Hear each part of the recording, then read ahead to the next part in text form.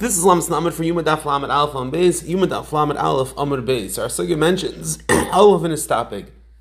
Or the Kohen Gadol came out of the mikvah and he dried himself off. So the Mishnah Lemlech and Avedis in Kippur, Perik Beis Lacha Beis, asks, what is this Inyan V'Nistapeg? Why did our Sugya mention that he dried himself off? Is there a din that he has to dry himself off? Or is it just saying the normal Derech HaChaim, that he got out of the mikvah and he dried himself off? Is there a din that he should dry himself off? So Zak the Mishnah Lemlech that there is a din that he has to dry himself off. Why Zak the Mishnah Lemlech? That if he does not dry himself off, the water that remains would be a Chациtzah. Be a Chациtzah between his body and the Begadim, and therefore he had to dry himself off to ensure that this wouldn't be a Chациtzah. However, the Achreinim, including the Birkei Yosef, they ask a very basic question in Mishnah Melech. How can the Mishnah Melech say the Mayim is Chaytzit? A very famous Gemara Pesachim, Daf Samachem Beis, says over the praise of the Kehanim that they did their Avodah in pools of blood. And the Gemara there is clear that it's not Chatzitza because it's lach, because it's wet.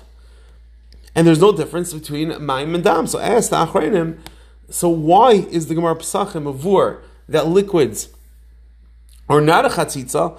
And our Sugya Mishnah says he has to dry himself off, because if he does not dry himself off, then it is going to be a Chatzitza.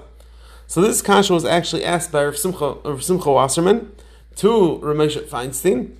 And Rigris Meisha says a very important insight, that there's two dinim when it comes to Chatzitza. One, that there is a din that you cannot have something be chaytzit, being one item and another item. However, when it comes to Big Kuna, there's another level. But Big Kuna, it's not stam that there's a din chatzitza. Rather, there's a din of al besare, that the begadim have to be on the body of the kayin.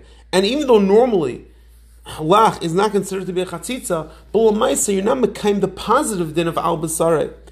Meaning that the Moshe is being mechadish, that there's two levels of chatzitza. One is that if something is separating, that's a din chatzitza, and it could passel something. However, by Big Kuna, there's a separate din, there's a positive din. You have to have al basare, and lamaisa, if there is water, you're not mekayim this din of al basare.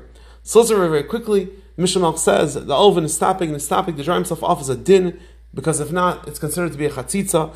Ask the Birkei Yosef that dam on the ground between the feet of the Kehanim and the Azar is not considered to be Chatzitza. Moshe is mechadish that when it comes to the din of Big Kuna, aside from the normal din of Chatzitza, there's a positive din that has to be al basare. And if lamaisa it's not al basare, there's something there, you have mekayim the positive din of al basare, even if it's not considered to be a Chatzitza. Everyone have an amazing day.